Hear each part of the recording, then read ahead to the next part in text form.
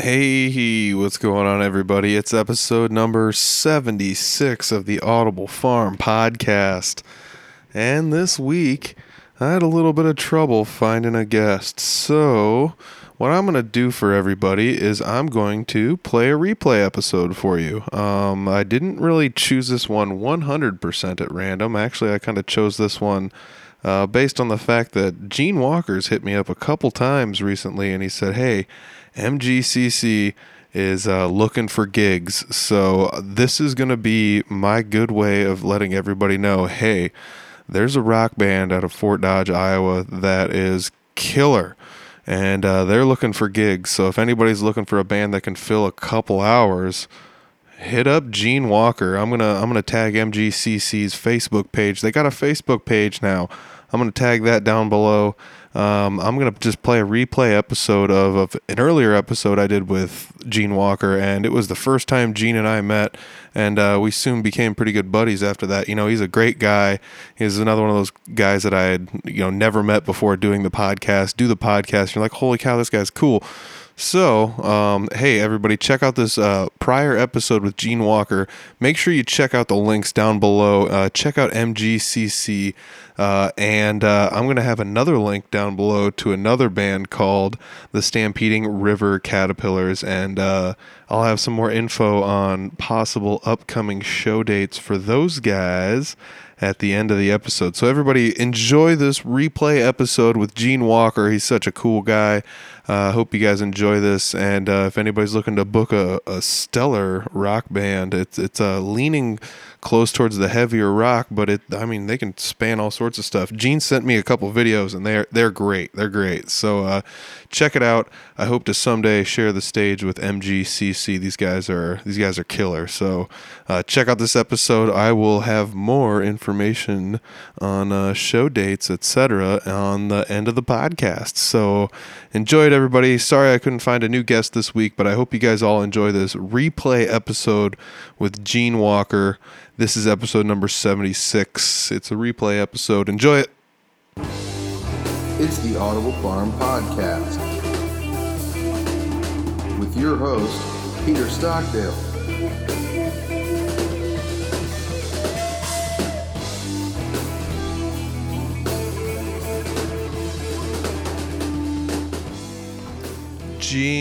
Gene Walker.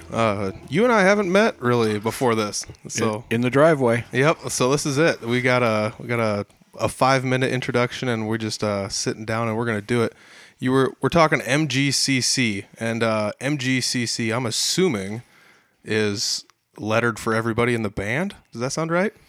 That's pretty darn close. What is the MGCC? Well, it's father, son. So it's oh, cool. Marshall, Gene, and then it's actually our carbon cohorts. So it's our two sons. Oh, that's cool. Yeah, that's awesome. Yeah, it's pretty cool. I've been well. It's Marshall Dodge and his son Cody Dodge. Okay. And then my son Chris Walker. Oh, cool. So, I've been wanting to play with Marshall for years. We've been wanting to play together, but he's been in a lot of bands too. He's my age, so he's from Detroit, I believe. Oh, cool! Wow. He used to, hang out and watch Ted Nugent in the bars, So that's sweet. Yeah, that's cool, man. That's his school. Yeah, that's awesome. I haven't seen you play other than maybe at a jam night. What? You live in a cave, or what? Pretty much. Well, that's you are in a cave, right? Oh, yeah, we are actually in my little man cave studio. The gear cave. Yeah. Now that I look at the stack of rack or amps here. Yeah, there's stuff on the walls and sitting around. I used to be in multiple bands, and I hated dragging gear around, so all I did was just brought a different piece of gear to every show. Guitars and guns, man, that's a good combination. You got it. All right. Oh, man. So, like, ski band, right? That would be the original. Like, when I was first growing up, someone's like, you got to go see the ski band. They're awesome. And so you guys were one of the bands when I was first growing up that was, like, around the area, one of the go-to bands. So it would have been like, what, in the 2000s, like 2000? Yeah, early to mid-2000s would have been when I first started playing guitar. So sweet. Yeah. I mean, give or take a handful of years in there, but yeah. Well, we were together from 2000 until, 2011. Oh, cool. So, Yeah, the end of 2011, almost 2012. So, yeah, it tragic and it ended tragically with my partner in crime, Dean Morris, passing away. Yeah. So, but we had a good run, 32 years, and a lot of fun, and ate a lot of drummers. But, That seems to be the way it goes, though. But like, and then you look back at my podcast list, and it's like I've interviewed like 4 drummers, so almost 10% of everybody I've interviewed has been drummers so far. So they're out there. They're all weird and flaky, man. Well, it's because they're in like 14 bands. It's like, how come you haven't responded? Well, because I'm drumming for another band right now. I shouldn't say anything. I started out as a drummer, so I think a lot of people started out as drummers. wanted to be, and I still do play. When I have a chance, jam night or in the church band, I play drums when no one else is available. But they let me loose once in a while. Oh, that's pretty cool. I can count to 4, okay. So what got you like started into music? You said you drums first. Drums first, yes. Actually, from Iowa City originally. Cool. And, my buddies started getting into music, and back in that day, it was. The late 60s, I was into Creedence and Tommy James and the Shondells, and then when the first Beatles record, my first Beatles experience was really Abbey Road.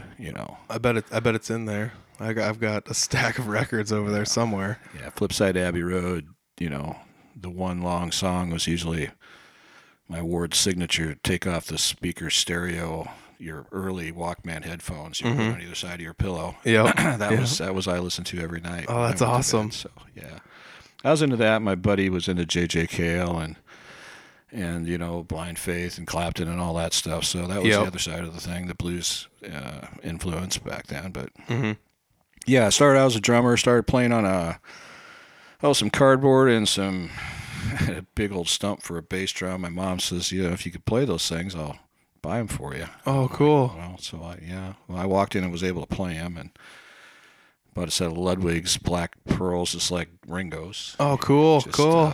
Small trap set with a sizzle cymbal, the old rivets in the cymbal, What was the thing that drew you to the drums then? I was just beat man, I've always been that way. I'm a bass player now, and so started out in drums and wanted to be a guitar player, and then ended up being a bass player because we had a way better lead guitar player than me. Yeah. And I thought, man, that'll be easy. That's easy stuff. Yeah. And then I found out that between the drummer and the bass player, we got control, brother. Yeah. Well, the thing is, like, I always find that playing the bass is kind of easy unless you want to play the bass well. Because you can play basic and it can get away with it, but there's people add their own sauce and flair to every single thing that's going on in a bass. The good ones, Well, you name guitar players, you can name 20, guitar players that come into your head, and you say, well, how many bass players? You're like, Victor Wooten. Yeah, I mean, you get Les Claypool. Chris Squire was one of my guys from Yes. I mean, I always that sound. Yeah. Just, that was the sound I strove for. Oh, that's good stuff. But yeah, so being a bass player, it's kind of cool because if you want to shine, you can step up and do your stuff. If you want to just fit back in the pocket, you can stand back. And first few years I played, I never looked at the crowd anyway because I was way too freaked out to be looking at that stuff. So I fit in well till I got my shoes. Paid my dues. I still feel weird sometimes going out and playing in front of people. Depending on the crowd, it's just like, oh man, it's like that. Do I fit in here, or like what's going on? Like how did I end up in this location? So Dean, we used to always have that weird moment where you stop and it'd just be like, what's going on here? Why are all you people looking at us? That's hilarious. Oh gosh. Yeah, our bassist in Three Finger Betty does a lot of kind of just hiding out on the side of the stage, and sometimes he just turns around and it's not like he's scared or anything. He just likes to stay in the pocket and kind of hang back and do his thing. And yeah, my eyes are closed most of the time if I'm in the groove. Music is I don't know about you, but music is the only place that I can be that I'm nowhere else. Yeah, it's pretty much all encompassing. Yet it's hard to describe. Like when I'm playing at jam nights and things like that, I start playing a song, and as soon as the nerves are gone, I'm like, wait, the song's over? Like it's like it just that's how it happens, and Yep. people talk about that, but it's not work. But it's at the same time, it's the only thing you're concentrating on, but you don't really have to concentrate while you're doing it, Yeah, you experience that once in a while. You have that Zen moment of, a lot of jam nights. I've jammed with Ober and Sean Menikis and, Dean Davis, the human metronome. Oh, man. I cannot wait to get Dean Davis in here. People have been like, get a hold of him, and I've gotten a hold of him, but I've been slacking. But I've seen him a couple times, and it's like, whoa. Yeah, that man has played in a band called Locust that was just phenomenal back in the 70s. Oh, cool. I mean, I could tell you some stories. And a lot of guys. I mean, you got a lot of work to do yet, so you're never going to run out of people. I will. That's the thing I'm finding. It's not gonna end. I could stay up in Fort Dodge and Humboldt area and do this for about 2 or 3 years before I have to start doubling down. Yeah, Like you got rock and roll bands like the Senders have been together 50 years, man. So, Yeah. there's a lot. Fort Dodge is rich in rock and roll history of jazz. Well, jazz, they're under the table. Those Jake Merritt guys and those. Well, you got Vino, and you got who's the piano player? oh man, don't make me guess it on. Don't put me on the spot like this. It's Gabriel. Yes, Gabriel. Yeah. My goodness. Is Alves? Aldez? You're on your own on his last name. Something Oh, like I that. know him by Gabriel. Yes. I played with church with him a couple times, man, and he's. Whew. Yeah. When I sat down with Alejandro, he was telling me about it, and I was just like, oh, okay. And Merritt was telling me about it too, and so I might have to. Those are the jazz guys. They kind of fly under the wire. Now they're playing out in the open though, in front of people actually. So they're out of the bag. So That was always kind of fun. Like we were talking about, like, at least with Alejandro, it was like, what can you bring to the table while you're here playing? And everybody has their own flavor. And it was kind of fun watching him go up to a jazz night or a jam night. And it's like, well, this is now just differently flavored stuff going on, and it's just crazy. Like, to go to these jam nights and see all these people play, but it sucks because you only get that tiny little glimpse of them. Like a couple songs, 3-4 songs of anybody is not enough. I want more of everybody. Well, being a bass player is also playing to the music. Which I'm sure Vino knows, and Yep. most players know. They've been around a while. You can overplay the drums. You can overplay anything, but you want to do your part. And a lot of people, the bass player, you're never up front. You're the kind of the guy that. Unless you're Nikki Sixx or something. Yeah. You're just really, people don't know or Flea or somebody like that, Yep.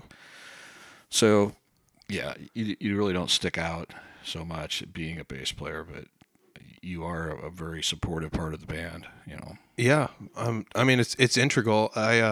There's been one show where our bassist couldn't make it in Three Finger Betty, and it's like, hey, you want to fill in on bass because we already booked this show and he can't make it. And it's like, yeah, I'll do it, And I'm just kind of like, I'm not even the lead guitarist. Like, I'm rhythm guitar, but I'm the guy playing leads while the singer is singing because he can't do that, So then when he's not singing, he plays all that. So I'm not kind of just like a extra rhythm guitarist anyway. So it's like, yeah, I'll play the bass.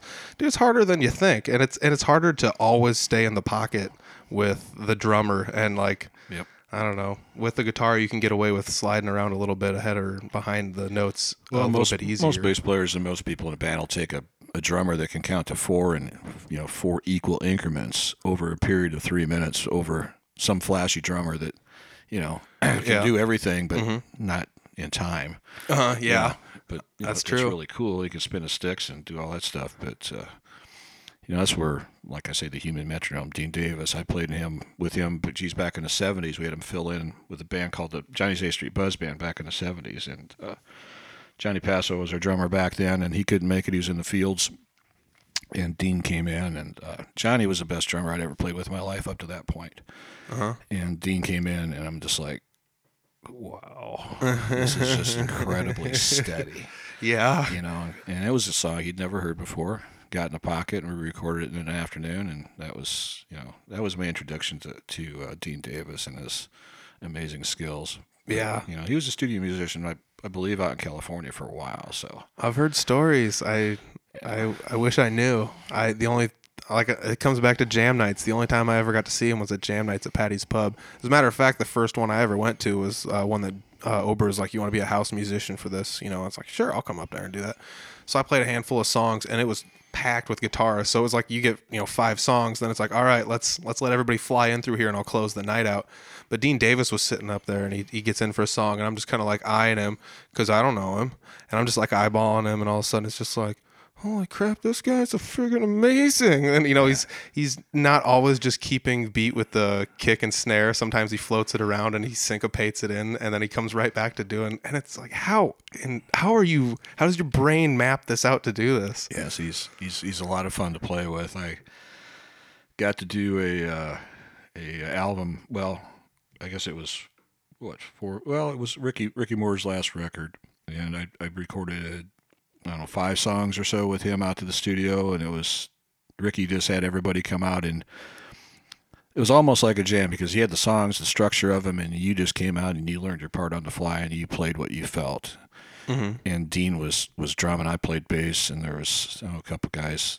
Shelly Bottriff was out there. We had 3 chick singers, and we had a harp, and we had a real harp. Oh, no way! Oh yeah, that's cool. Took them about 14 hours to tune it, but it was banjo, and I mean, so that kind of creative stuff, man, is really cool when you get that stuff thrown at you like that. Oh yeah, and Jam Night does that to you, for sure. Oh yeah, it's like, here you go.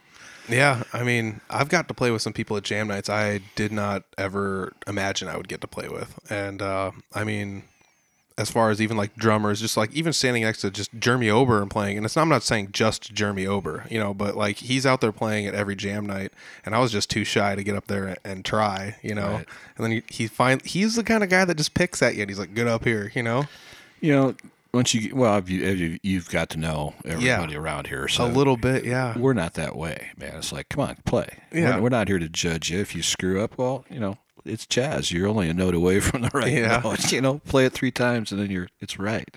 Yeah.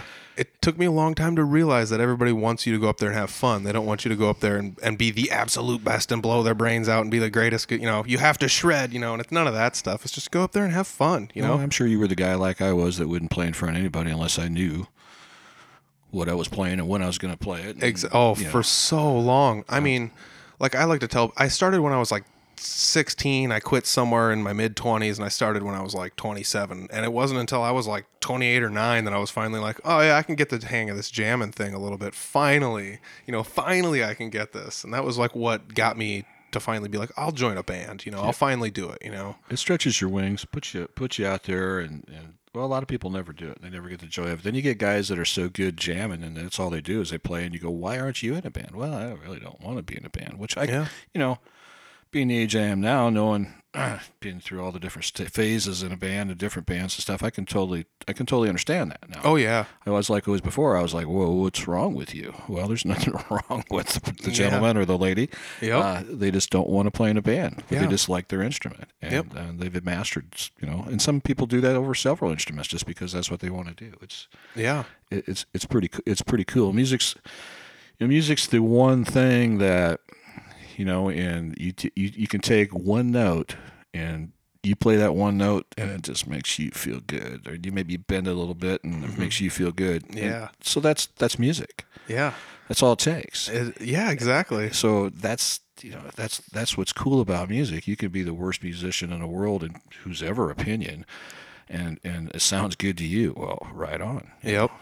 I mean, I will never forget being a kid growing up and just like plugging a guitar in, hitting distortion, and playing an E power chord was like the coolest thing in the world. When you first like, oh yeah, I'm gonna get this one day. It's like, what else do you know? It's like nothing. I like distortion. Yeah, this sounds so good. And it's like that's the feeling you get, and you're just like, I'm gonna keep this going as long as I can.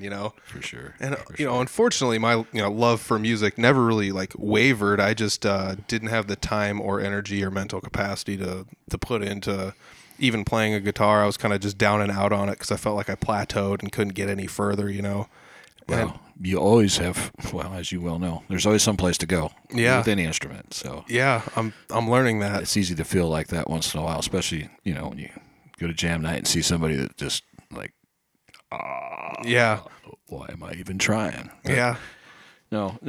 And once you understand that there's place for you anywhere in music, man, that's what I really love about it, and that's what I love about the musicians around here, man. Is they don't, bring it on. Yeah. Fun. Let's play. That's all we really want to do. Let's play and let's have some fun. Exactly. That's been that way for a long time around here. There's a lot of cool. We're finally getting more venues. Patty's is gone, but got to play last night there. I have a lot of history in that place before Gina had it even, but something else will come up. Yeah, it was Pee Wee's before that, correct? Pee Wee's before that was on the floor. They had Yeah. Pee Wee on the floor there. Or was it, did they say Pee Wee's? I think it said Pee Wee's. Yeah, Pee Wee's, yeah. Yep. Right in the vinyl. Yep. That was one of those things I remember going there and just being like, oh, this is Pee Wee's. When the first time I went there, I was like, nice. I never went to Pee Wee's, when I was... We were basically the house band. Between us and the Cave Band, we were pretty much the two house bands there. And we would switch off playing New Year's or, Halloween used to be a really big deal. All that stuff used to have to have reservations to get in and stuff like that. Things have changed a lot since. It's starting to come back where live music is starting to be more supported. But back in the 70s and the early 80s, we'd hop in my van and we'd go to Livermore, we'd go to Bancroft, we'd catch 4 different bands, 4 different sets in one night. Oh, that'd be the best. But that's back then too. You could make money playing music too. Yeah, that's true. But you had a crowd. Yeah, and it's not to say you can't make money playing music, but if you wanted to live off of it, it would be super difficult today. It's doable. It's doable. I mean, you could really engross yourself in it. Be like, I got a music store. I give lessons and play in a band. If you really want to double down on everything, right? You could do it. But and you can play in a band doing it too. You just not be able to do exactly what you want to do. Mm-hmm. You might appeal to the masses, but there's a lot of that going on, And justifiably so. I feel like every band that is a cover band has kind of found its niche to be the band that they wanted to be, given the cover band limitations. It's like you play a couple songs that everybody knows, but you still get to play the songs you want, Right. That's the dilemma I'm in right now with this new band, is that I played in a cover band for all my life up until 2011, 2012. And then I decided I wanted to be in a band that we played all original music. And that's been a challenge. Yeah. Yeah. It's been a real challenge. And Lucky's, Patty's was here and a few places around we played, but unless you want to go to Des Moines and play for nothing, or if you can draw a crowd, then then you can sell some tickets on your own and do it right. The Underground used to do that up on Algona, I believe. Yep. That's how you made your money, is you sold your tickets, and yep. that if you wanted paid, which I don't really think is that bad of an idea. If you want to make a bunch of money as a band, the bar owner needs to make some money too. So yeah, but back in the day. You could, people went to see bands. You could knock down $750, $850 a night for a 4 or 5 piece band. Now to try and do that, it'd be a stretch. It's a stretch. Yeah, yeah. You got to have a pretty good following to be able to do that, and which rightfully so you should. Exactly. I mean, and it comes down to what are you going to bring to the table? Right. Like you said, bring a following. Are you going to play music that people are going to listen to, or is it not going to fit the bar or the clientele? Are you just bringing amps and standing there? Do you have lights? Do you have smoke machines? Yeah. Do you have shoddy equipment? Do you have nice equipment? And it's tough to find your little range in there too, though.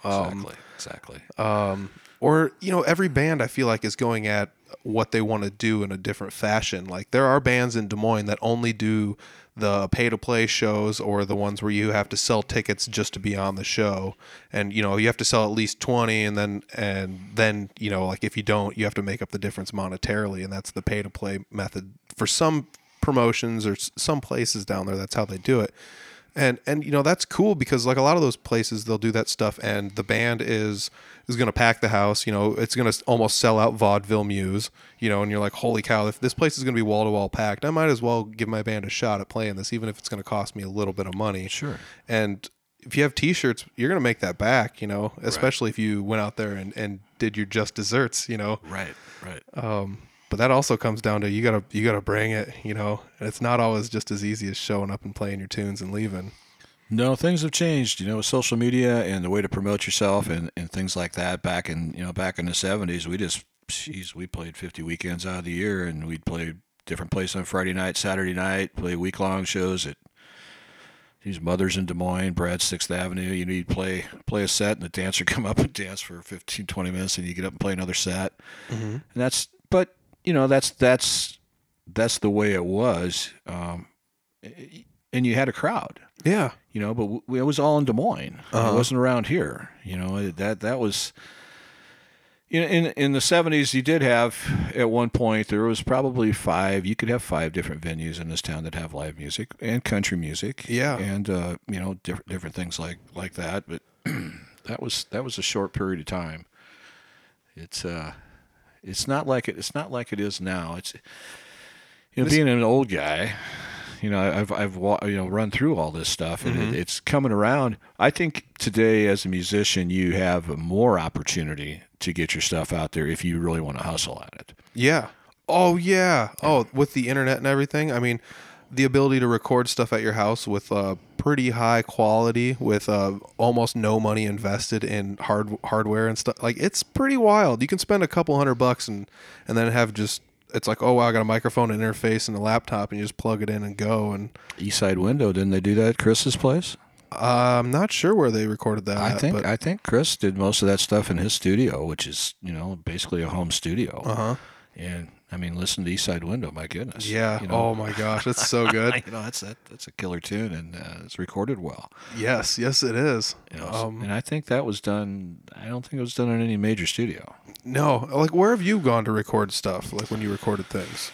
Well, that's where we've kind of come full circle too. Most of my stuff has been recorded at Juniors. We did some stuff at S&R with the ski band. Juniors is the one in Otho in the barn there. Correct. Okay, yeah. Yeah, he's still all analog. I mean, the Clown used to go out there quite a bit and record. He'd bring in his Pro Tools stuff and take over the studio. But most of the stuff Kirk records in his own sessions is all on 24-track tape. Yeah. I want to say that the claim to fame for a lot of people that like don't know what Juniors and Otho is, there was I want to say like Slipknot may have recorded their demo there or something, or a handful of them have been there and recorded stuff. I do know that for a fact, but I'm not exactly sure 100% on that. When Sean comes out, he takes over the place, and I don't know, how often that happens.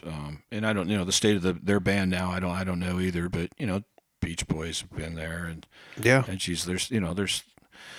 Dude, don't act like it's not going to be difficult to get 9 people to 8 people now, but to all agree with each other. Geez, like all of us have a hard enough time with a 4-person band. Double that down and try and get along with everybody. Come on. Exactly. I mean, everybody gives them a lot of guff, especially like, in the Des Moines scene and around the area, everyone's trying to be the next Slipknot without being Slipknot, and I get the gist of what's going on down there. It's tough to overshadow this thing that everyone's like, oh, are you, it's just Des Moines and Iowa is just Slipknot. So you can't leave Iowa without having that hanging over your head. You got to try and find a way to go around that. Sure. But, man, they have definitely done very well for themselves being just an Iowa band, and regardless of any guff that anybody gives them, they're all super talented. They're all multi-instrumentalists. It's insane. Yep. I don't know, man. Well, see, that's what I'd have to do to go back to that mainstream line, is I'd have to put a mask on so I could see how old I was. Oh my gosh. The masked band thing is pretty funny. One time I saw a band, and it was called Fun Gone Wrong, and they had beer boxes that they painted up. And they just like wore beer boxes on their heads, but they like painted them up to be like, kind of like masks. And, something special. Yeah, and I was like, this is hilarious. These guys are awesome. I saw Here Come the Mummies the other day. Oh, cool. They played that for me they were actually on Bob and Tom. And they were all dressed up in their stuff. And neat. And I didn't know the story behind them, but I guess they're all funk guys. Yeah. And they're all in major funk bands, and they can't really show their faces because they're contracted to other. That's what I had heard, and I wasn't 100% sure on that. That's the story I heard. So the crazy thing is that's regardless of whether or not that's true, that's amazing. It's a good way to get some hype, and those guys are good too. Yeah, they write songs. I think every song, one of their songs is some sexual innuendo, though. Yeah, well, whatever sex sells. So, yeah, I mean, if you got the ability, I feel like if you have the ability to say it without actually just saying it, actually putting your tongue in your cheek instead of just saying it, like it's creative, and I'm going for it every time. Like every one of ZZ Top song is the same way, but they didn't like literally just come out and say. Well, no, They weren't their vulgar song about is it at all. just, it was I Like Dick, and they kept showing pictures of Dick Tracy and Dick Cheney and Dick Clark. Well, why can't you like Dick? Exactly. There's nothing wrong with that. No Nixon up there, I'm assuming. Yeah, there might have been. There might have been. Well, I guess some people like Nixon, so. Well, he was a dick. Oh, this is the Politics Hour on the Audible Farm Podcast. Oh, man. So you first started out playing the drums, and then you said you went to the bass. At what point in time did you, like you said you were in a band, and you were like, I kind of want to be a guitarist, but you had a better lead guitarist, so you went to the bass. What band was that in then? Well, first band I was in was when I was a teenager in Iowa City, a band called Avalanche. I did play drums in it, and they told me I played the cymbals way too much, but we got over that. I overplayed. After that, I started playing guitar, actually, and started jamming with some people, Ed Wilson and Mike Prophet and some people, and started a band called Johnny's A Street Buzz Band, and we ended up getting a really good guitar player at that point, and that was 75, I think it was. So we didn't have a bass player, so there you go.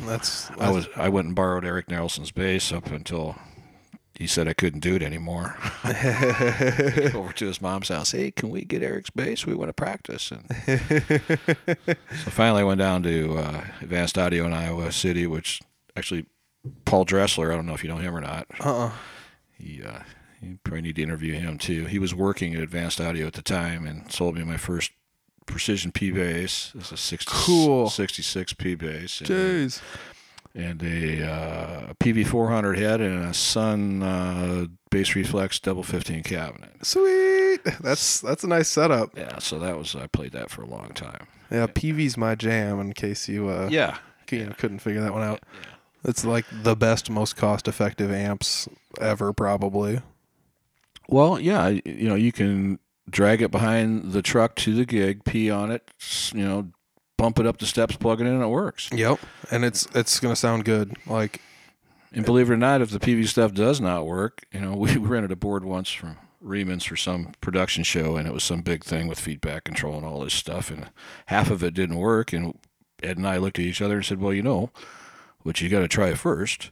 You pick it up about a foot off the ground, and you drop it. And it worked. That's hilarious. And early ribbon cables, man, they just didn't. Mackie did the same thing, the ribbon cables and Mackies were this. Yep.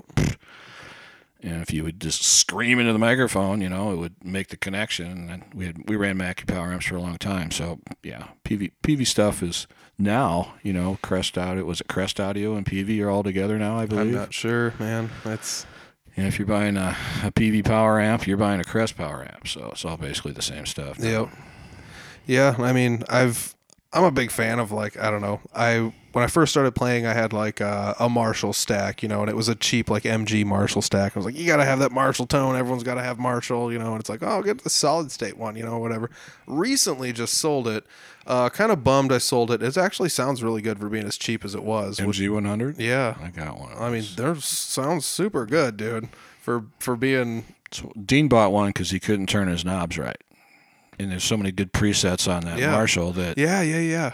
Yep. That was the amp for him. Because it was like, hey, he spent too much time getting the tone. And digital modeling or whatever's on that amp worked real well for him. Yeah, and it's great. I loved mine, and like I said, I just recently got rid of it. But when I decided to upgrade from that, quote unquote upgrade, somebody's like, try a PV Triple X, because I was looking at the time at maybe getting a Mesa, and they were like, just try the Triple X. I think you'll be impressed. So I found one, tried it, and was just like, dude, it's like a quarter of the cost. Like, I'm totally going to get this instead. So you got a 5152 then? I got a 6505 plus. Okay. But yeah, I mean, I don't even take that thing to shows. That thing's never left this basement since I bought, and it's whatever, but it's, I do like amps. I got into I don't want to say collecting them, but I've got a small handful of them, you do. and I like them. I for a while used most of them at shows. A lot of shows I was doing a buy amp setup, but it's just like, you're playing punk music. Quit dragging so much stuff everywhere. Nobody's gonna care if you're a gearhead at a punk show. Oh, it has to be as loud. Yeah, pretty much. And I like bringing gear everywhere. I've got like a 10 pedal pedal board set up. I like having all of my stuff at my fingertips to do all the things I want to do. It's like an artist with his palette, but at the same time, like, you gotta get away from that. Like, I played a show at the Rock and Picnic. I made a little band in like about a month and called it the Stockyard. And Jeff Blummel played drums, and Nick Earhart played bass, and Dan Blair played the lead guitar for me. And I did a little singing. And I was like, I'm gonna bring this Classic 30 out here because I almost never play this thing. So I like got a Fender with single coils. And single coils aren't my bag. So then I like tuned it into this, Classic 30. And I was like, this sounds really good though. It's not what I would normally go for, but it's that kind of ingenuity through something fresh. Yeah, that's probably all it really was just something brand new. And I was like, this is awesome. I like the way this feels. Yeah. Do you ever run into that anytime when like playing stuff, like even if it's just like a small gear change, or like? Yeah, I'm lately, the last quite a few years, I've been a hard key guy, and oh yeah. But before that, I ran the full PV gambit. For a while, I was running a Citation 16 and an Ibanez, just a rack mount compressor limiter. It had an EQ on it, and it had a parametric EQ on it, and just ran straight that way into a Citation 16, which was like 150 watts a channel. Oh, cool. All solid state. Yep. Then I went from that to double stacking to a PV Max bass, and then I went to 3620 bottom. Cool. 218s, 210s, and I set a keyboard on top of it. Had 2 10s and a horn in it. Oh, jeez. That was 210 watts too, and so I played that stack for a long time, and then I traded that in on a like a 5-string bass, and then I ended up playing it through a hard key, and it was just like, wow. Yeah. The only thing that turns my trigger more than the hard key is like GK. GK's got some rumbling stuff. They got those they're like 412 cabinets, and you put 2 of those together, and it's just unbelievable. I feel like the bass amp and all the bass gear recently is it's morphing, like it's changing. There's the scope of what's out there. Like it used to be like Ampeg and Hartkey and maybe Trace Elliott. Like there were a couple others maybe, but like it wasn't too many. And now you go into a Guitar Center, it's like I don't even know if I remember ever seeing some of these brands before. Right. And like the Fender Rumble amp, it's 60 watts and you pick it up and it's 22 pounds and you're like, what's going on with this? Right. Like, and it works well. And it works really, and that's like the mind blowing thing is like you used to have the super heavy, like, 9-ply treated plywood, now I played through, who was it? Either Jeremy Ober or Jeremy Pearson or it might have been Vino's amp. I think he's got a kickback Ampeg that it's like a single 15, and it's incredibly loud and clean. And one speaker, I'm looking at that thing thinking it should be blowing up at any point as loud as I'm playing through this thing. No, technology is, that in the digital world has really made life cheaper and better. Yeah. Which is usually not the case. Yeah, exactly.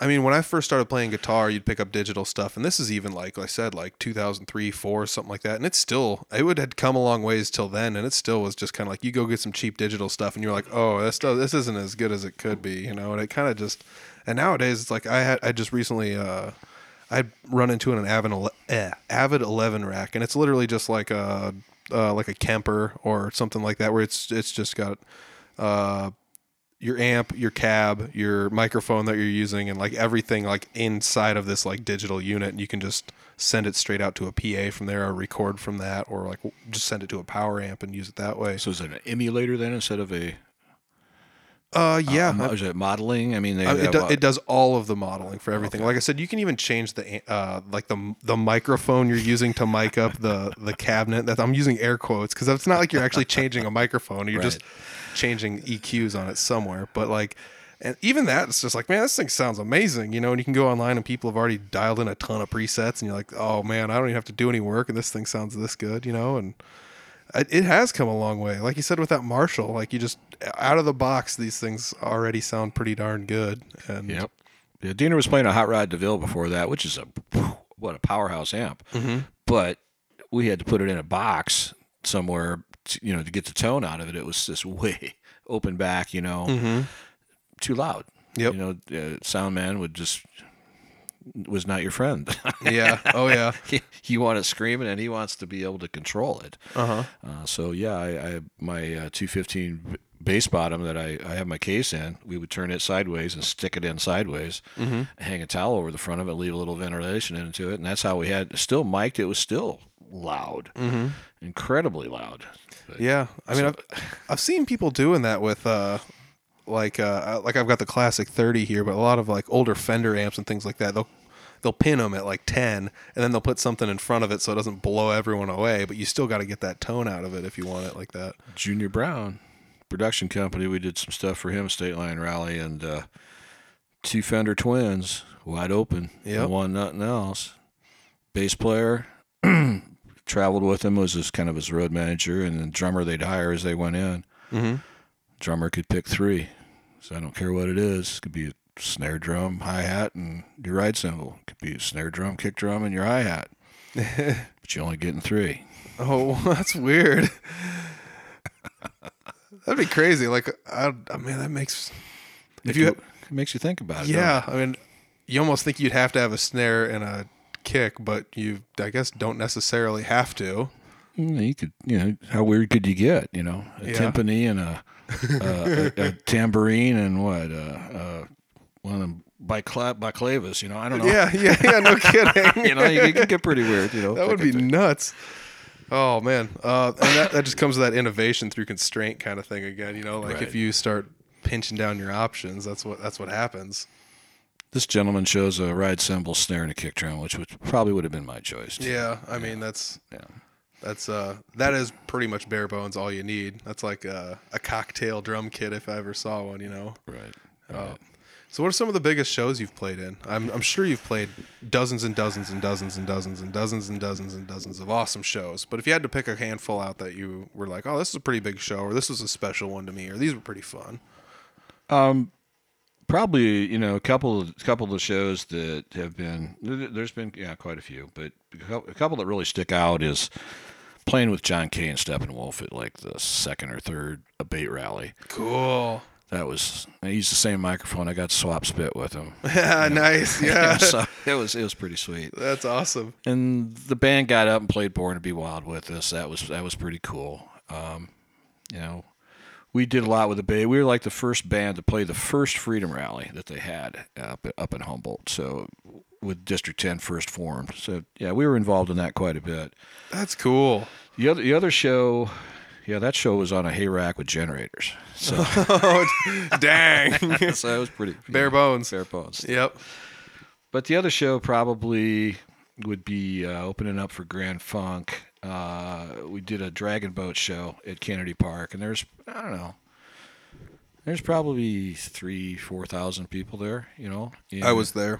You there? I was at that show. So I have seen you play, but that was a while ago, was it not? Yeah, that was a while ago.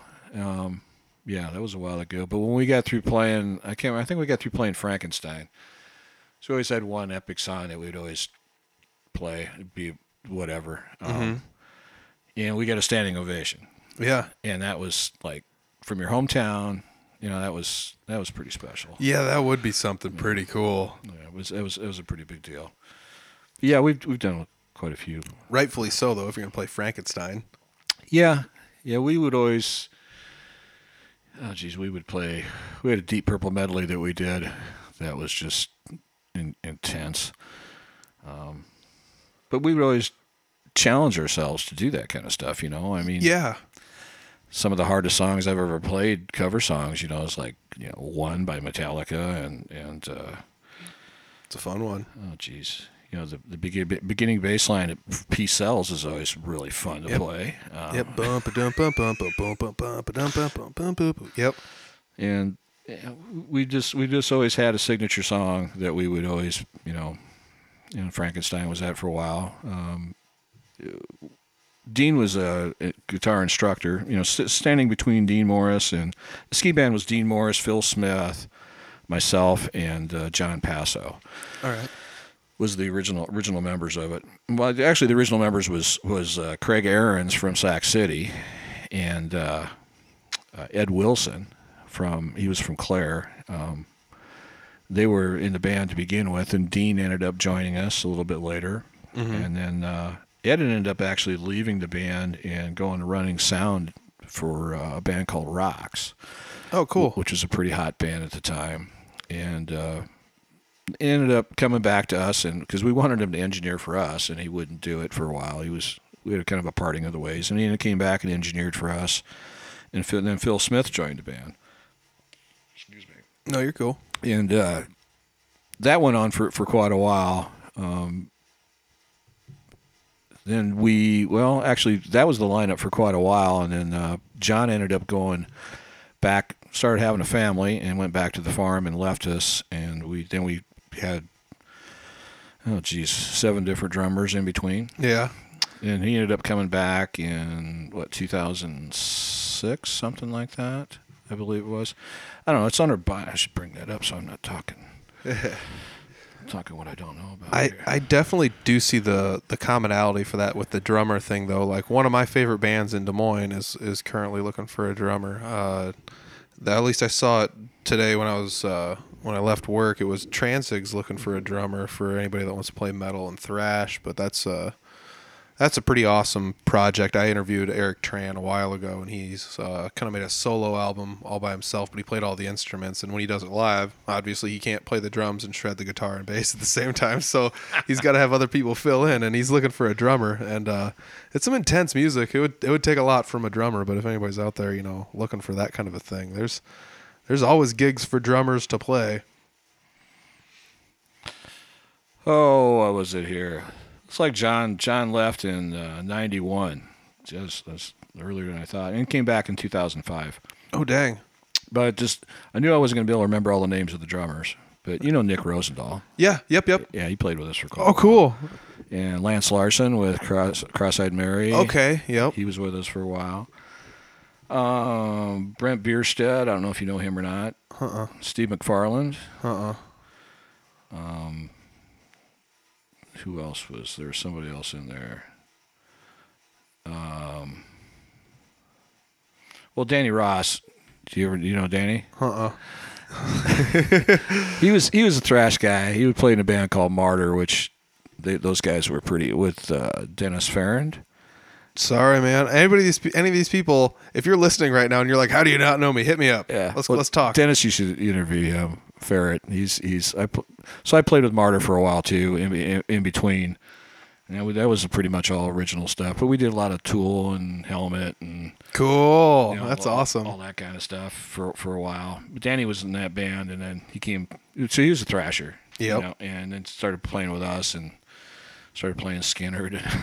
Yeah. Because our band, Ski Band, did everything. We were the wedding band. We would do everything from Green Grass at Home to Thunder Kiss 65. I mean, oh, cool. Yeah. So yep. we would play for Grandma and Grandpa for the first set, and then last set they'd wanted to bang. That's pretty wild. And yep. So we did that for a long time until we couldn't stand it anymore.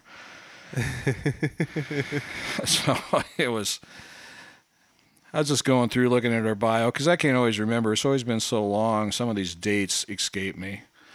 Well, I mean, I even was sitting there thinking man, 2003-ish was when I got my first guitar. That's pretty wild. 2004 maybe. So it's the 90s were kind of our heyday. We put out our CD in 95, Madman. It was just a 4-song CD, but the 90s, were a lot of different stuff going on. We went from metal to Nirvana, and went through that whole thing, and and then I mean in the 80s it was then Alabama was real popular. All the country stuff was just tearing the charts up, and so Dean wrote a lot of country stuff. We entered in a lot of country showdowns, won a lot of country showdowns, and booked ourselves as the Ski Boys, and we'd play our off weekends and do all country. Oh, that's awesome. And we all like, music is music, man, and there's some great country music out there. Oh yeah. And Dean wrote quite a few good country songs, and he played fiddle, so we could do a lot of that kind of stuff. And nice. then we ran into a identity crisis because it was a ski band or the Ski Boys. Yep. It's like, well, who's playing? What kind of music you guys be playing? So we did that for a while. Yeah. And kind of got away from it towards the end. did more of our own stuff. That would be pretty crazy. Instead of just being the band that will play anything you want us to play anytime, you kind of split it down the middle, and we're like Ski Band or Ski Boys. That's pretty ingenious. I like that. Well, you wanted to play, and you wanted to play. At that time, country music was pretty popular. Oh yeah.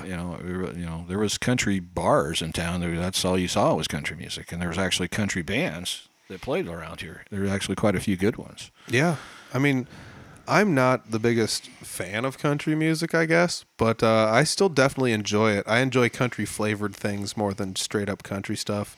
But I was listening to some like early 2000s country, and I was like, this is barely even country. It was like super well produced. There's like strings, and like it sounds like there's an orchestra behind it. Like this. Yeah, it's either that or country rock. Yeah. Yeah.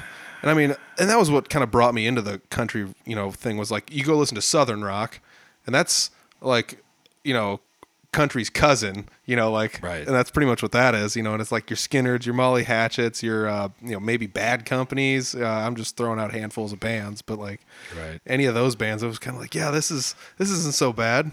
Yeah, the Eagles' first record, which I hated with a passion when I first heard it, and then, years later learned to like it. Yeah. Learned to appreciate it, and actually it was, it's pretty good stuff, but man, at the time I was like, what is this crap?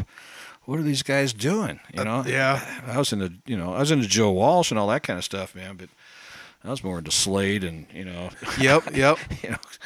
Slade was the band that sang "Come On, Feel the Noise." That was the original one. I mean, stomp your hands, clap your feet. Yep.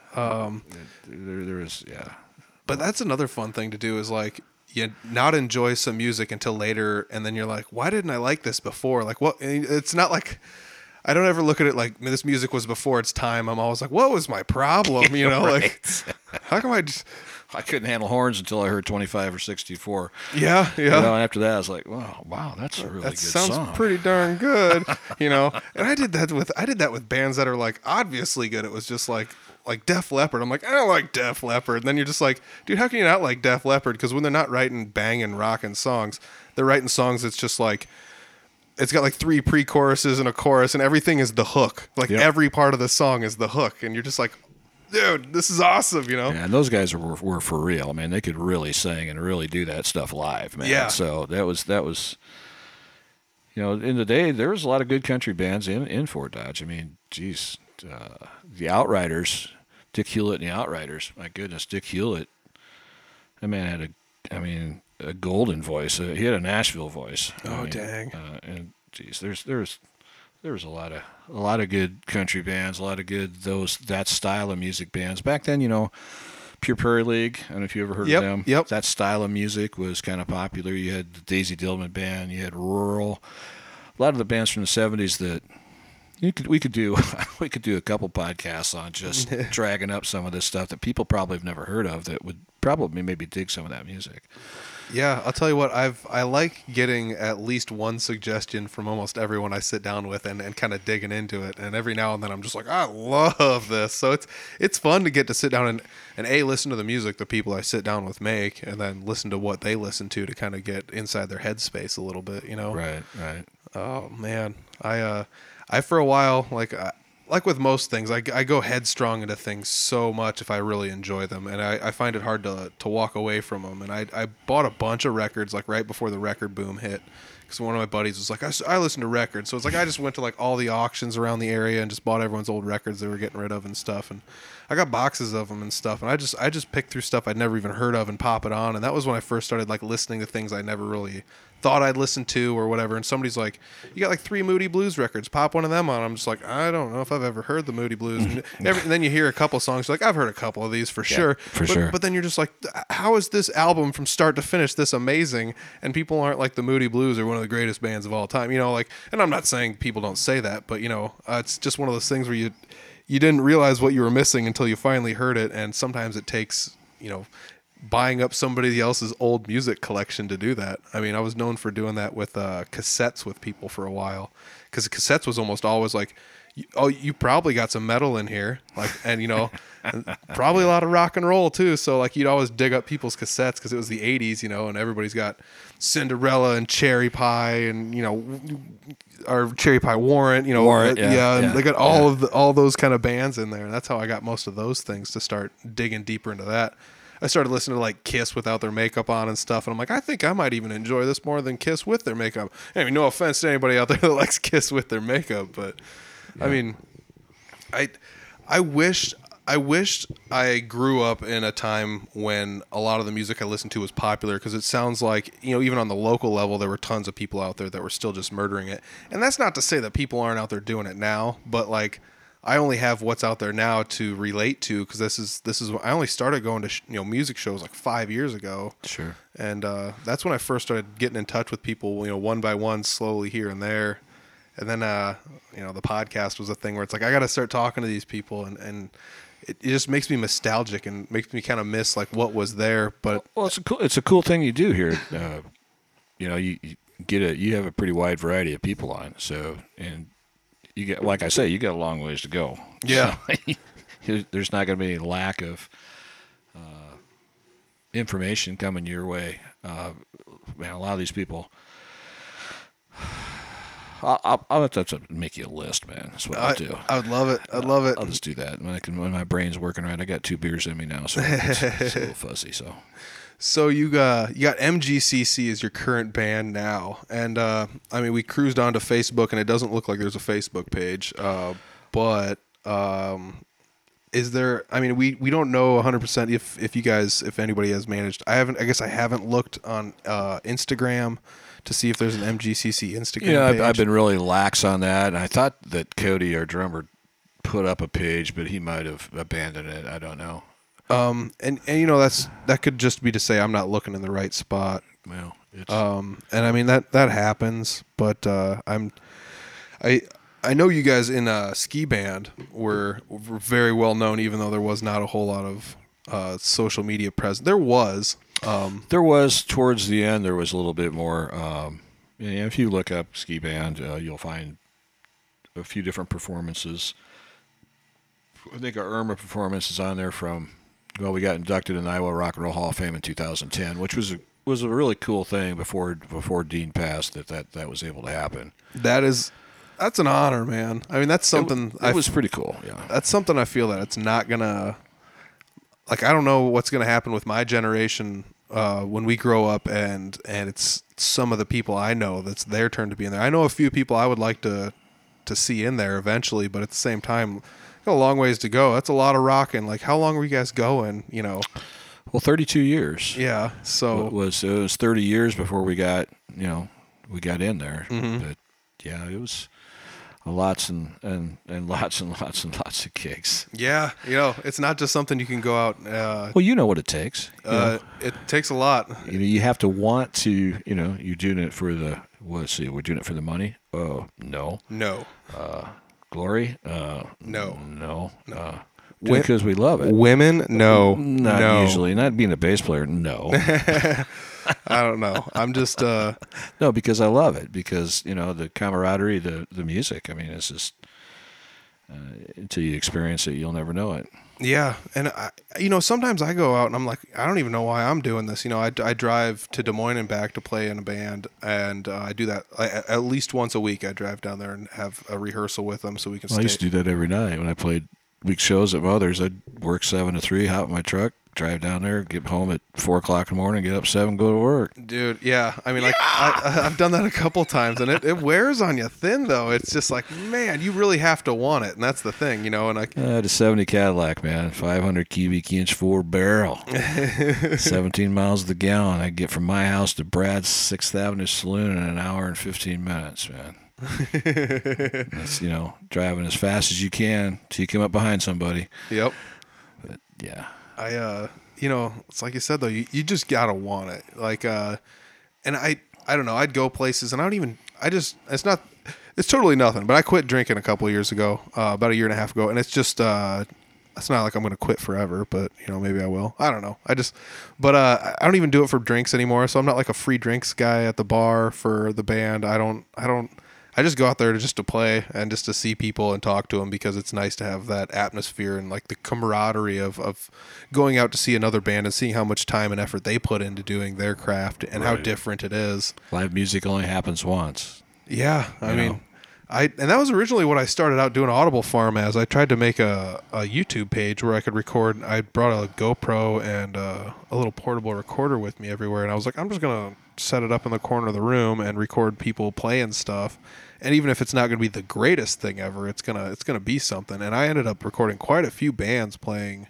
I mean, all over the place. Even as far as like, I've got a recording I did of the band Dark Mirror at the Eagles Lounge in Fort Dodge in 2012 on there too. Wow. So like, yeah, you got quite a bit on there. and there's a decent stack of stuff on there, and some bands even used what was on there to get bookings at other shows. And I mean, just it was just kind of one of those things. Eventually I was like, I'm going to do the podcast and start doing that, because I gave everybody a good enough taste to see these bands. But there's still tons of bands I wish had either live video or something capturing the night.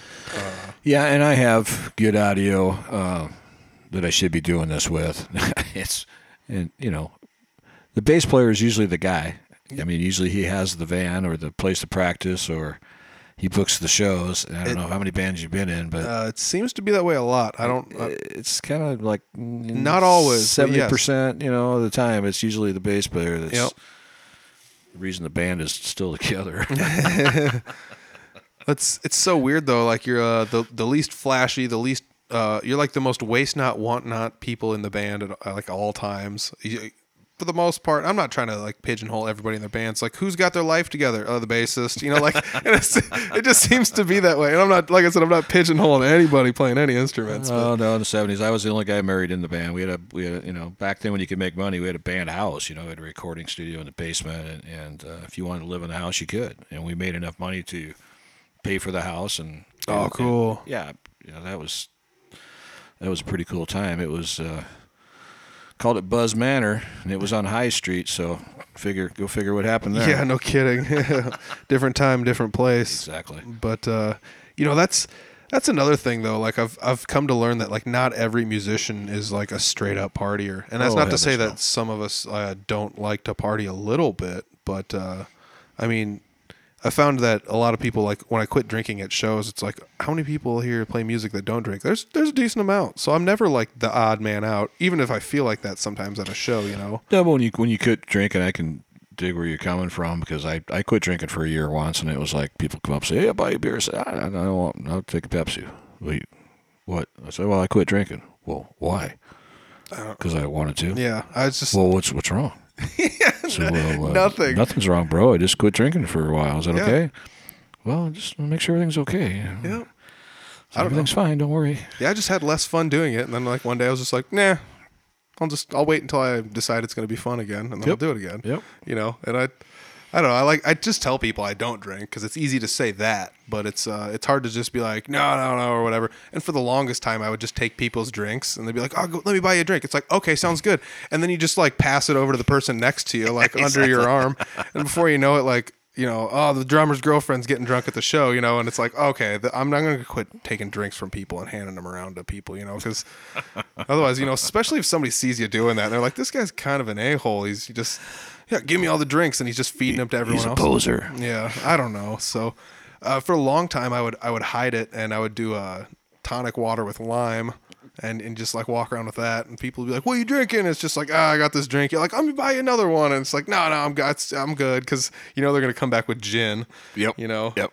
And it's even funny going to places asking for tonic and lime, and they're like, "No liquor," and it's like, "No, I'm all right for now." Okay. Yeah. Oh man. I just like the bubbles, man.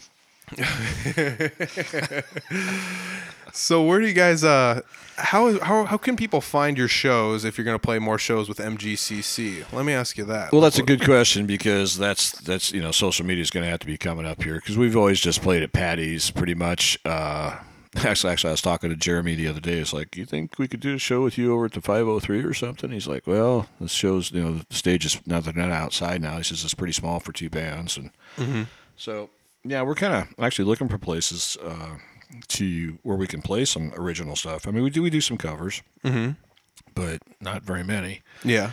And I really don't want to. Yeah, I totally get that. But to do it, to do a 3-hour show, I'm going to probably have to. We have a 2-hour show now. Yeah. Which is mostly original. And we do some ski band stuff too, which is That's awesome. the band I play with. They're such great guys, and they allow me to keep this stuff alive. Because if I don't, it'll die. Yeah. And if I like it, I think somebody else has to like it. It can't just be me. Yeah, exactly. And and plus, what's really cool too is these songs were recorded at in the '90s, and then these guys put their spin on it. Yeah. So we have our stuff, and Marshall's wrote some really kick-ass songs here recently. So we started out, we recorded 4 songs out of Juniors. Yep. And we thought, well, we're probably going to go back and just master that and release it. And then now we have, 6 more songs, I think. Oh, cool. So it's like, well, and now you know how it is when you write a song and you record it, and then a year later it's completely different than you were when you recorded it. Yep. It's usually better. Yeah. Because everything's, and nothing ever's the same with our band anyway.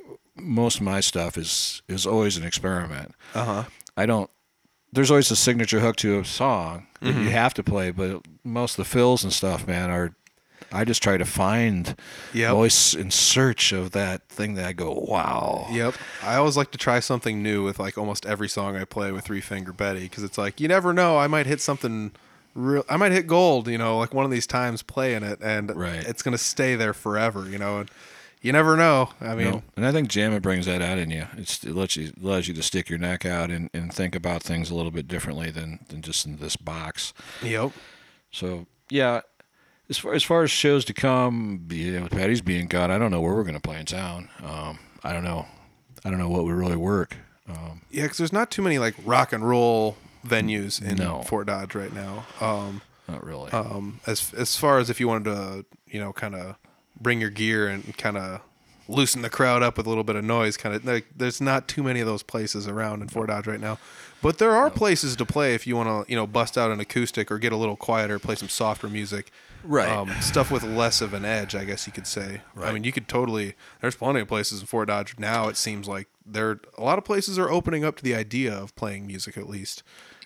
Yes, exactly. And the clientele is being more acceptable of the idea of music, maybe. I don't know what to say. Maybe the music's getting better. Maybe there's finally more musicians out there.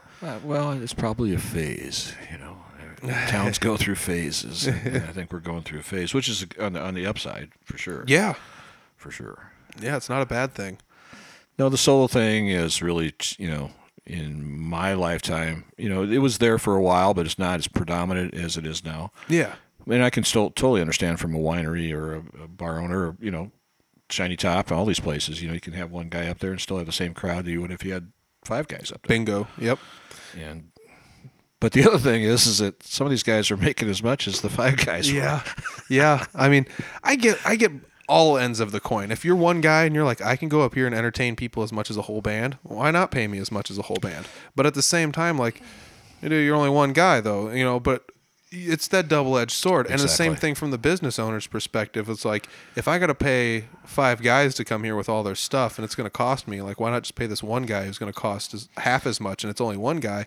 I mean, I totally get where all you're coming from. And it also goes back to what we talked about before. If you're going to draw, if it's somebody we don't know and you're just in there drinking your wine and listening to somebody you don't know, or if you come to see Jeremy over from Bingo. 50 miles away because it's Jeremy and you're going to see a good show. There's a difference there. Should Jeremy get that $600? Yeah, he should. Yes. Because he's been paying his dues. Yeah. Should this guy from Colorado that's going through town get that much? Probably not. But does that lessen his craft anymore? No. It doesn't mean that he shouldn't get paid anything. That's the weird thing about the music business. Yep. But if you draw the crowd, that's equals dollars. Yep. So, Yeah, and I mean that's that tough thing where it's just like I said, you almost got to bring something else with to supplement people. So it's like the people that come to see you play, it's just like, well, I got shirts and CDs, or something like that. Even if you're just giving them out, and it's just like, I got shirts and demo CDs or something. It's like, now you can take me home with you or whatever. Right. Now you'll remember me for the next time I come through. There's a breakdance break dance troupe here in break time, is we break out the cardboard boxes. Yeah, We yeah. can do that too. So Yeah. people might remember that. Yeah, you never know. But yeah, I mean that's literally all it takes though, is just going out there and paying your dues, and it's a long, tough road to hoe. Especially to go out there and just day in and day out go out there and do it.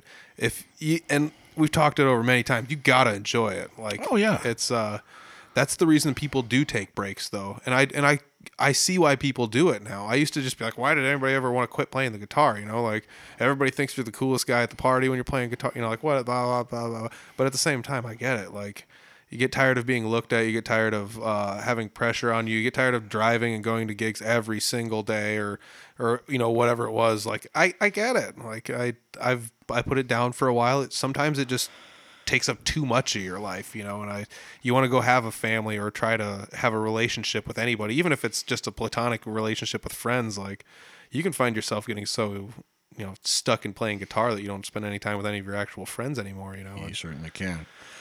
My wife has always told me that she's second. Second after the bass. After music. Yep. Oh man. So we've actually sat down and we've done over an hour already. Wow. And I feel like we've covered a lot, but I still feel like there's so much more to just I keep didn't figure going. an hour would be enough. We probably have to do this again sometime. I don't know. Yeah. I need to do a little research and bring some cards to the table. I have had a couple of people do that. They came down with a giant notebook written out, and it's like, I got to make sure I hit these points. And it's like, let's do it. And you just start talking, and eventually you run into them. It's pretty fun. Yeah. And then it's nice to have them all like labeled out. Like I was in this band and these were all the members, and I was in this band and these, because it's nice to give your shout outs to all those people that you spent a lot of time with. Exactly. It's almost like a failed relationship, because it's like, even if it's not failed, but like I look at some of my old relationships, it's like I'm never going to dog any of these people, because if I dog them, I stood next to them for how long, and it's going to make me look like a piece of crap. Right. Because it's just like, if you drag them down, then de facto you're dragging yourself down. So there's no reason to do that. Exactly. So I mean, even if I did butt heads with anybody in any of the bands I was in, I'm still on super good terms with them, and it's nice to have that in your back pocket though too. It is. You make a lot of friends along the way, man. A lot of people that, as you well know, I got buddies in Minnesota. I got buddies all over that I don't see maybe once a year, maybe once every 3 years. And it's like, whoosh, Yep. it's right back where we were. Yeah, exactly. Hey, Oh, how you man. been? You spend. There's just never enough time to catch up. Yeah. I feel ya. Those friends are they're forever. Mm-hmm.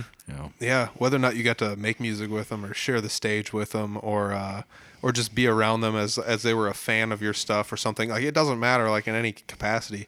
I think that's fun too, to find people that enjoy your music, and because I've gone around and been a musician and enjoyed other musicians' music, but it's also fun to find musicians doing the reciprocal action. Right. To me, it's like a humbling but honoring thing, like all at the same time. Like, why does that make me nervous and happy? Like at the same time, it's like pressure's on now. I got a buddy in Minnesota, Mike Sherman, and he used to play guitar for Crow, and he works for a backline company now. Is it Unlimited Sound, or I can't remember the name of the company. But anyway, we always meet at the rally every year down State Line Rally. He usually does backline for him, and we play on Thursday nights. We have the guy that runs the show, myself and Mike Sherman, and we just drag all the stuff out of the production truck, whatever he brought for backline. Yeah. And we set it all up, and then we jam. That's awesome. And we all play songs that, one guy in the band knows, Yeah. We used to do that. In the last couple of years, we haven't done that. But that's the kind of stuff that you have fun with, that you see this guy once a year, and, you'll have a Matchless and Marshalls, and one year I had 2 GK rigs plus my hard key rig. I mean, Oh wow. you can just drag everything out and try all the stuff out and have some fun. Plus, you make memories you'll never forget. Yeah. No kidding. That's the fun stuff, that the people you meet and the relationships you make over the years. Randy McAllister, you know him? Nope. He's a Byron's type kind of guy. Oh, cool. And Yeah. he just lives in his van and drives all over and plays. Oh, nice. I mean, those are the kind of people that, that's he wrote a song about the $110 cheeseburger, Ah, He writes what? What?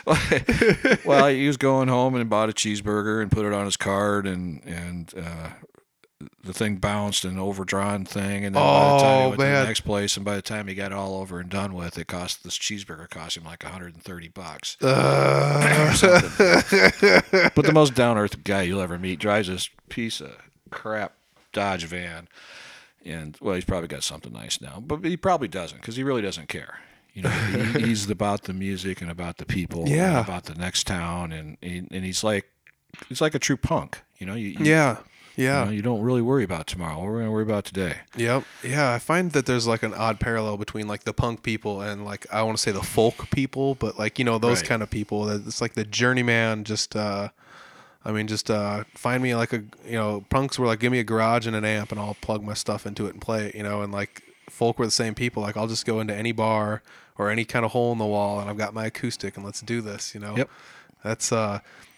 It was an interesting thing the first time I ever went out to Byron's. I got that vibe almost instantly when there was people just like rolling up on motorcycles and you know, like people with license plates from everywhere, not just Iowa, but like all over the place. It's like, why? Where? Like, where do all these... And it's Sunday? Yeah. What? Yeah, exactly. No kidding. And that's just one of those things, the eclectic places. There's places like that out there that are... They're hidden, but they're there, you know, and if you know about Byron's, you know it. But if you don't, get to know it. Yeah, you should. Because there's no Facebook page for that either, believe it or not. I think... I want to say Byron has a page. I think Byron has a page, or... I know that he's got a Facebook profile. Yeah, I think he does. Yeah, he does, because I've seen him I've commented on that stuff before. Yeah, he gets some amazing stuff over there, and you know, catches them coming through, and there it is, Brian Stewart. Yep, Brian Stewart is who it is on Facebook. Yep. Yeah, he's or Byron, Byron Stewart. Byron, yeah, Byron. Yep. But yeah, Stuart. Not to just flood Byron's friend requests full, but he's the guy, and he posts all sorts of good stuff. Like it says, he just posted 5 show flyers, it looks like. Yep, 6 hours ago. 6 hours ago. So yeah, June's coming up, so head on out to Byron's, check out some music. It's got plenty of comments on it. He's a great guy. There's some pictures of people jamming out at Byron's. Yep. I love that place. I do too.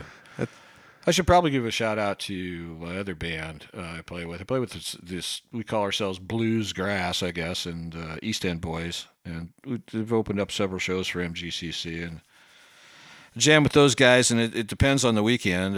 We got a couple of guys from Manson. We got Bob Knowles and Danny Zier.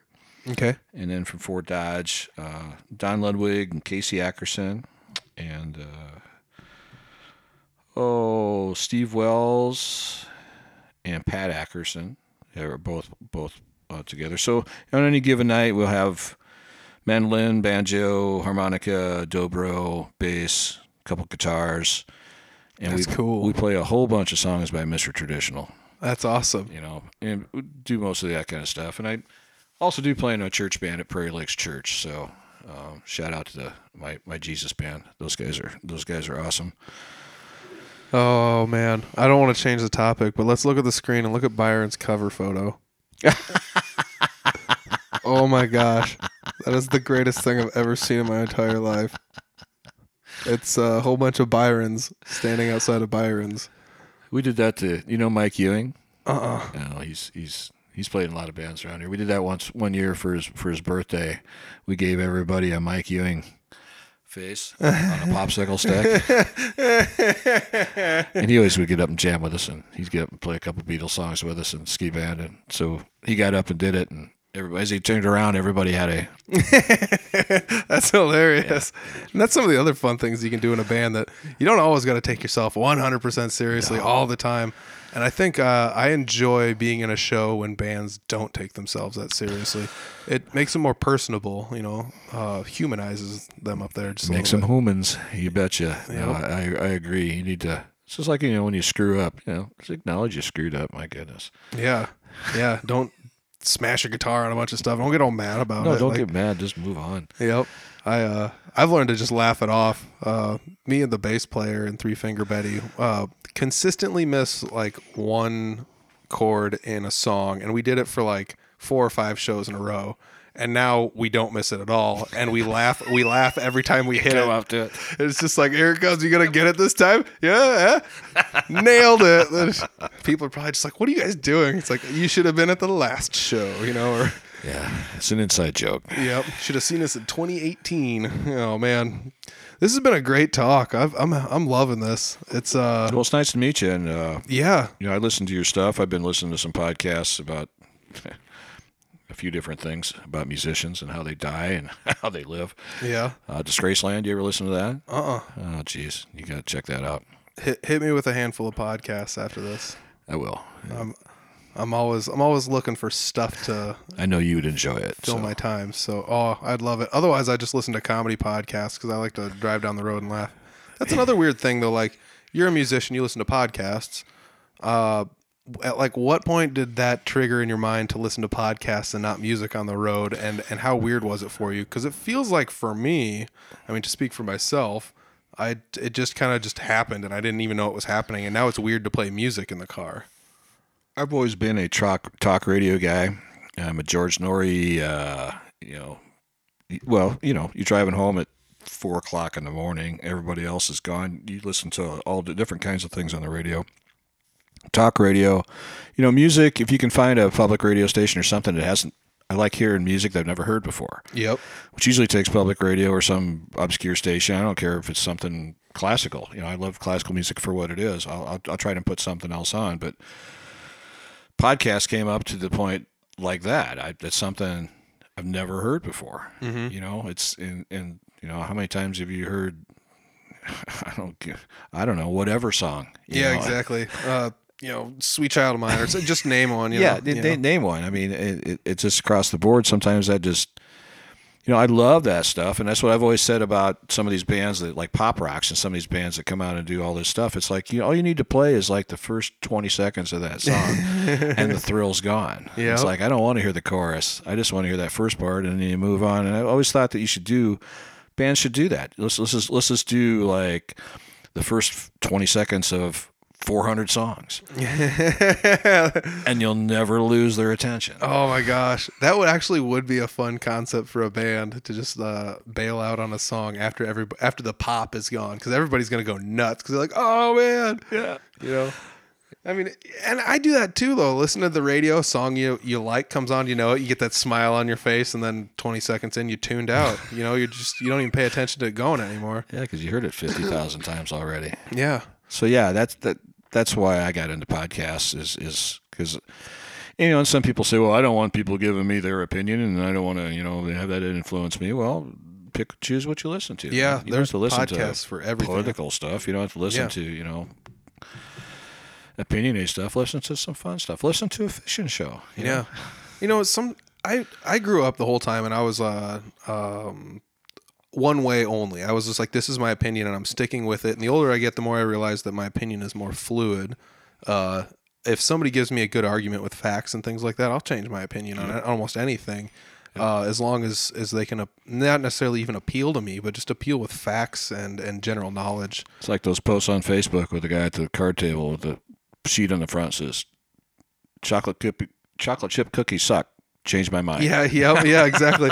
And I kind of feel like that though. It's just like I could listen to people talk about something I don't agree with 100%, and sometimes they come up with good points where it's just like, maybe that just comes from I was never on a debate team, but I was like debating people, and if you hear somebody's good point, it's just kind of like, oh, that's your big gun, so now I can argue against that with something else.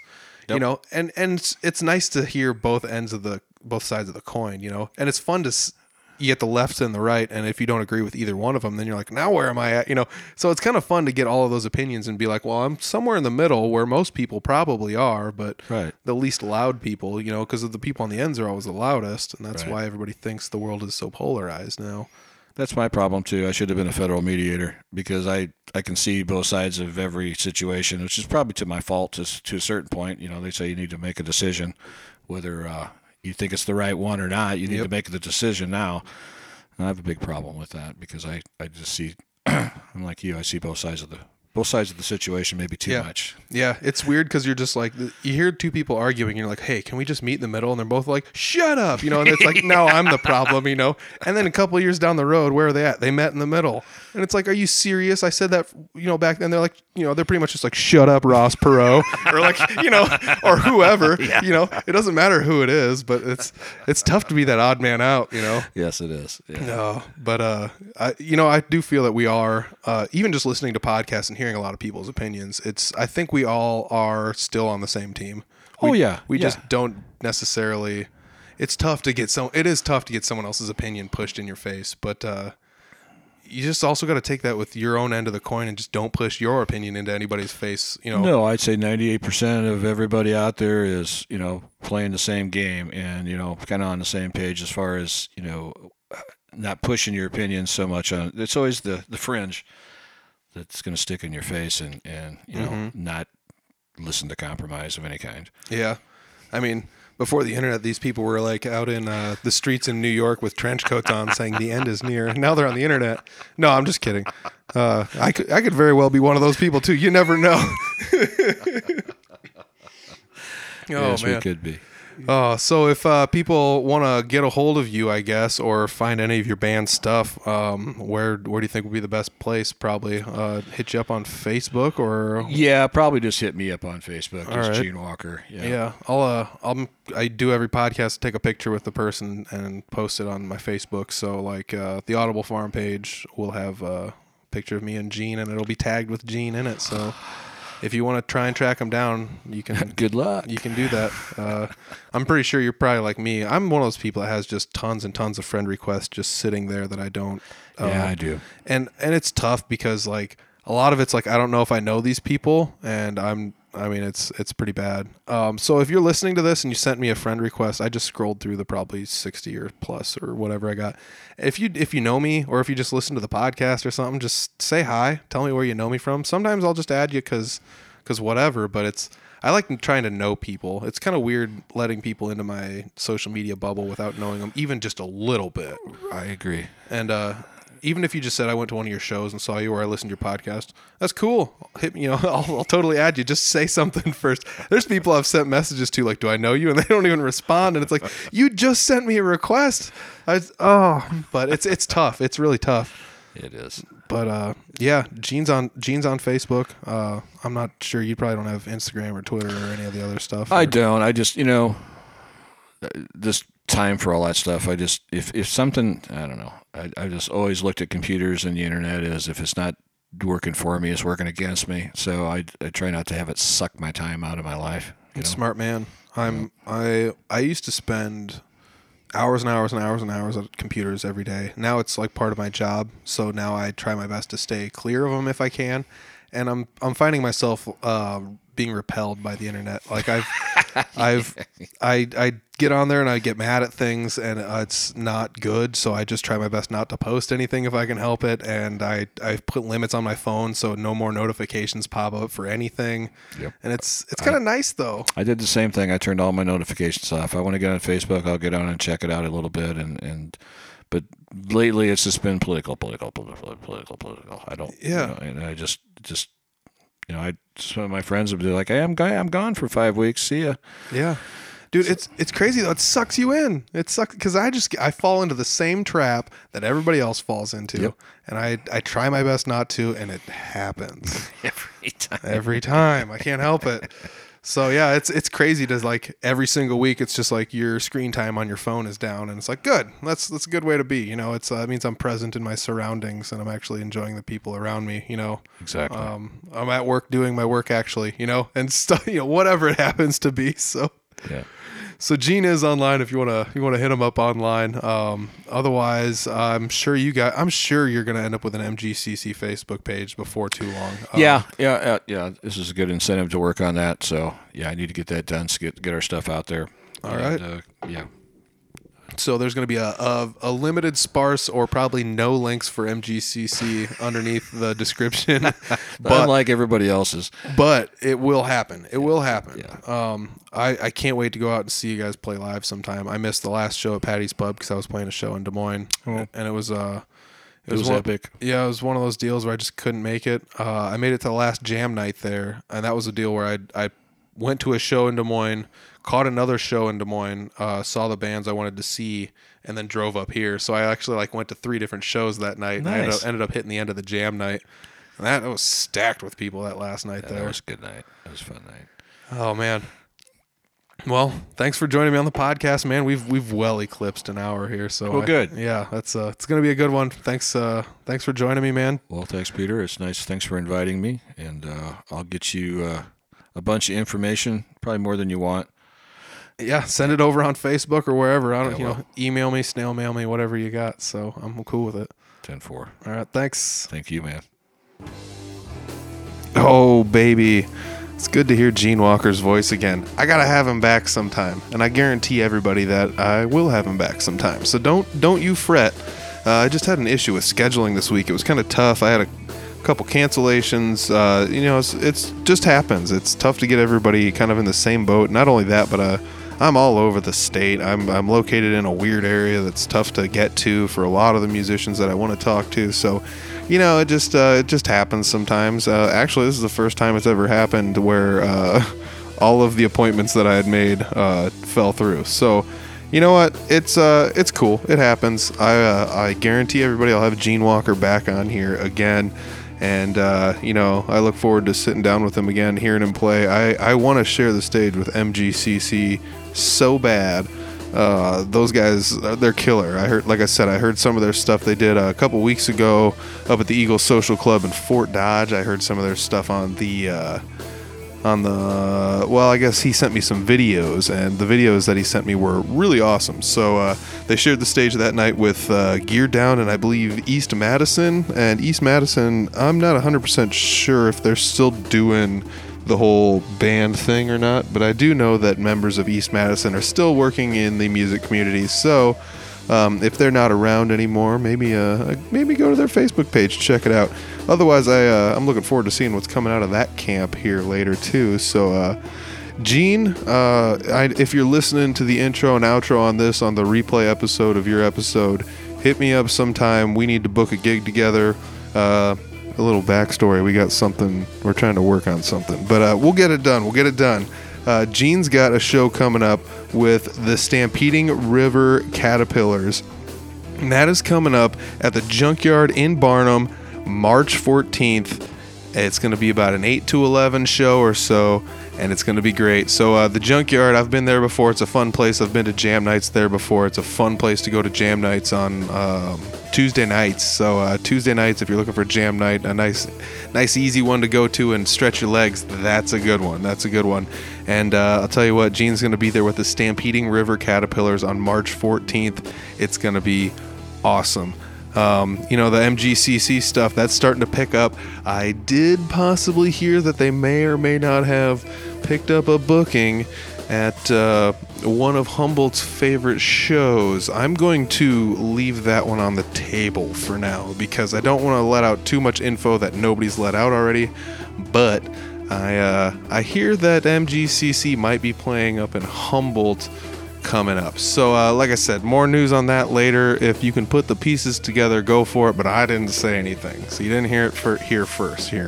But Gene, I'll have Gene on again sometime soon, I hope. Gene's a great guy, and I want to say thanks to everybody for listening this week. I'm sorry I didn't have a guest in this week. Like I said, it's the first time in like a year and a half that it's happened. So it's pretty wild that it hasn't happened yet. I opted to not take the week off. I wanted to at least inform you guys on some stuff. So the intro and outro was how I did it this week, and I just wanted to let everybody know that Gene's got some new stuff going on. Any of the things we talked about in this podcast, they might be a little bit time sensitive, but not really, because MGCC, like I said, they're really ramping it up hard, and they're looking for gigs, and they're doing a hell of a job playing shows. They're all talented. It's great stuff. So if you haven't, scroll down below, check out the MGCC link, and give them a like, give them a follow. They deserve it just as much as everybody. And not only that, but make sure you check out that Stampeding River Caterpillars show March 14th at the Junkyard in Barnum. That's going to be a good one. Barnum, Iowa, everybody. It's going to be great. So hey, I'll check you next week. I've got a couple of appointments set up for interview type stuffs later. I've got some more stuff in the works too. I know I've said that a lot. It's so tough to sit down and actually just do this stuff. So I should probably just quit talking about it and actually do it, which seems to be a common thread in this podcast. When I ask people how they got good, they said they just practiced and they just did it. So yeah, so maybe I'll just do that. I've got some stuff working, but I don't know. We'll see. Thanks everybody for listening to the weekly podcast I put out. Check out audiblefarm.com for all of the links to everywhere. You can check out all the Audible Farm stuff. If you want a t-shirt or a hoodie, I still have a few left. They're starting to get really slim. I think I got single digits of each one left in only a couple sizes. So if you want one, hit me up. I'm looking to possibly make a reorder here soon. So that's what I got for you this week. I want to say thanks everybody for listening. Thanks Gene for being the replay. I really appreciate you letting me use your episode again and sandwiching some new intros and outros around it. And I hope everybody's not too upset that this isn't a brand new episode. But hey, if this is the first time you heard this Gene Walker episode, then all was good. Then it all totally worked out, because I try to get people to listen to the older episodes, and some people have, gone through the back catalogs and really, really cruised through there to see what's in there. And I appreciate each and every one of you guys doing that, listening week in, week out. There's so many of you. It's getting big and it's getting crazy. So I want to say thanks to all you guys. Like, subscribe, share, repeat, tweet, poke, do all that stuff. Share this with your friends via word of mouth. Actually, that seems to be one of the best ways to share the podcast. So thanks everybody. I'll check you next week. Peace.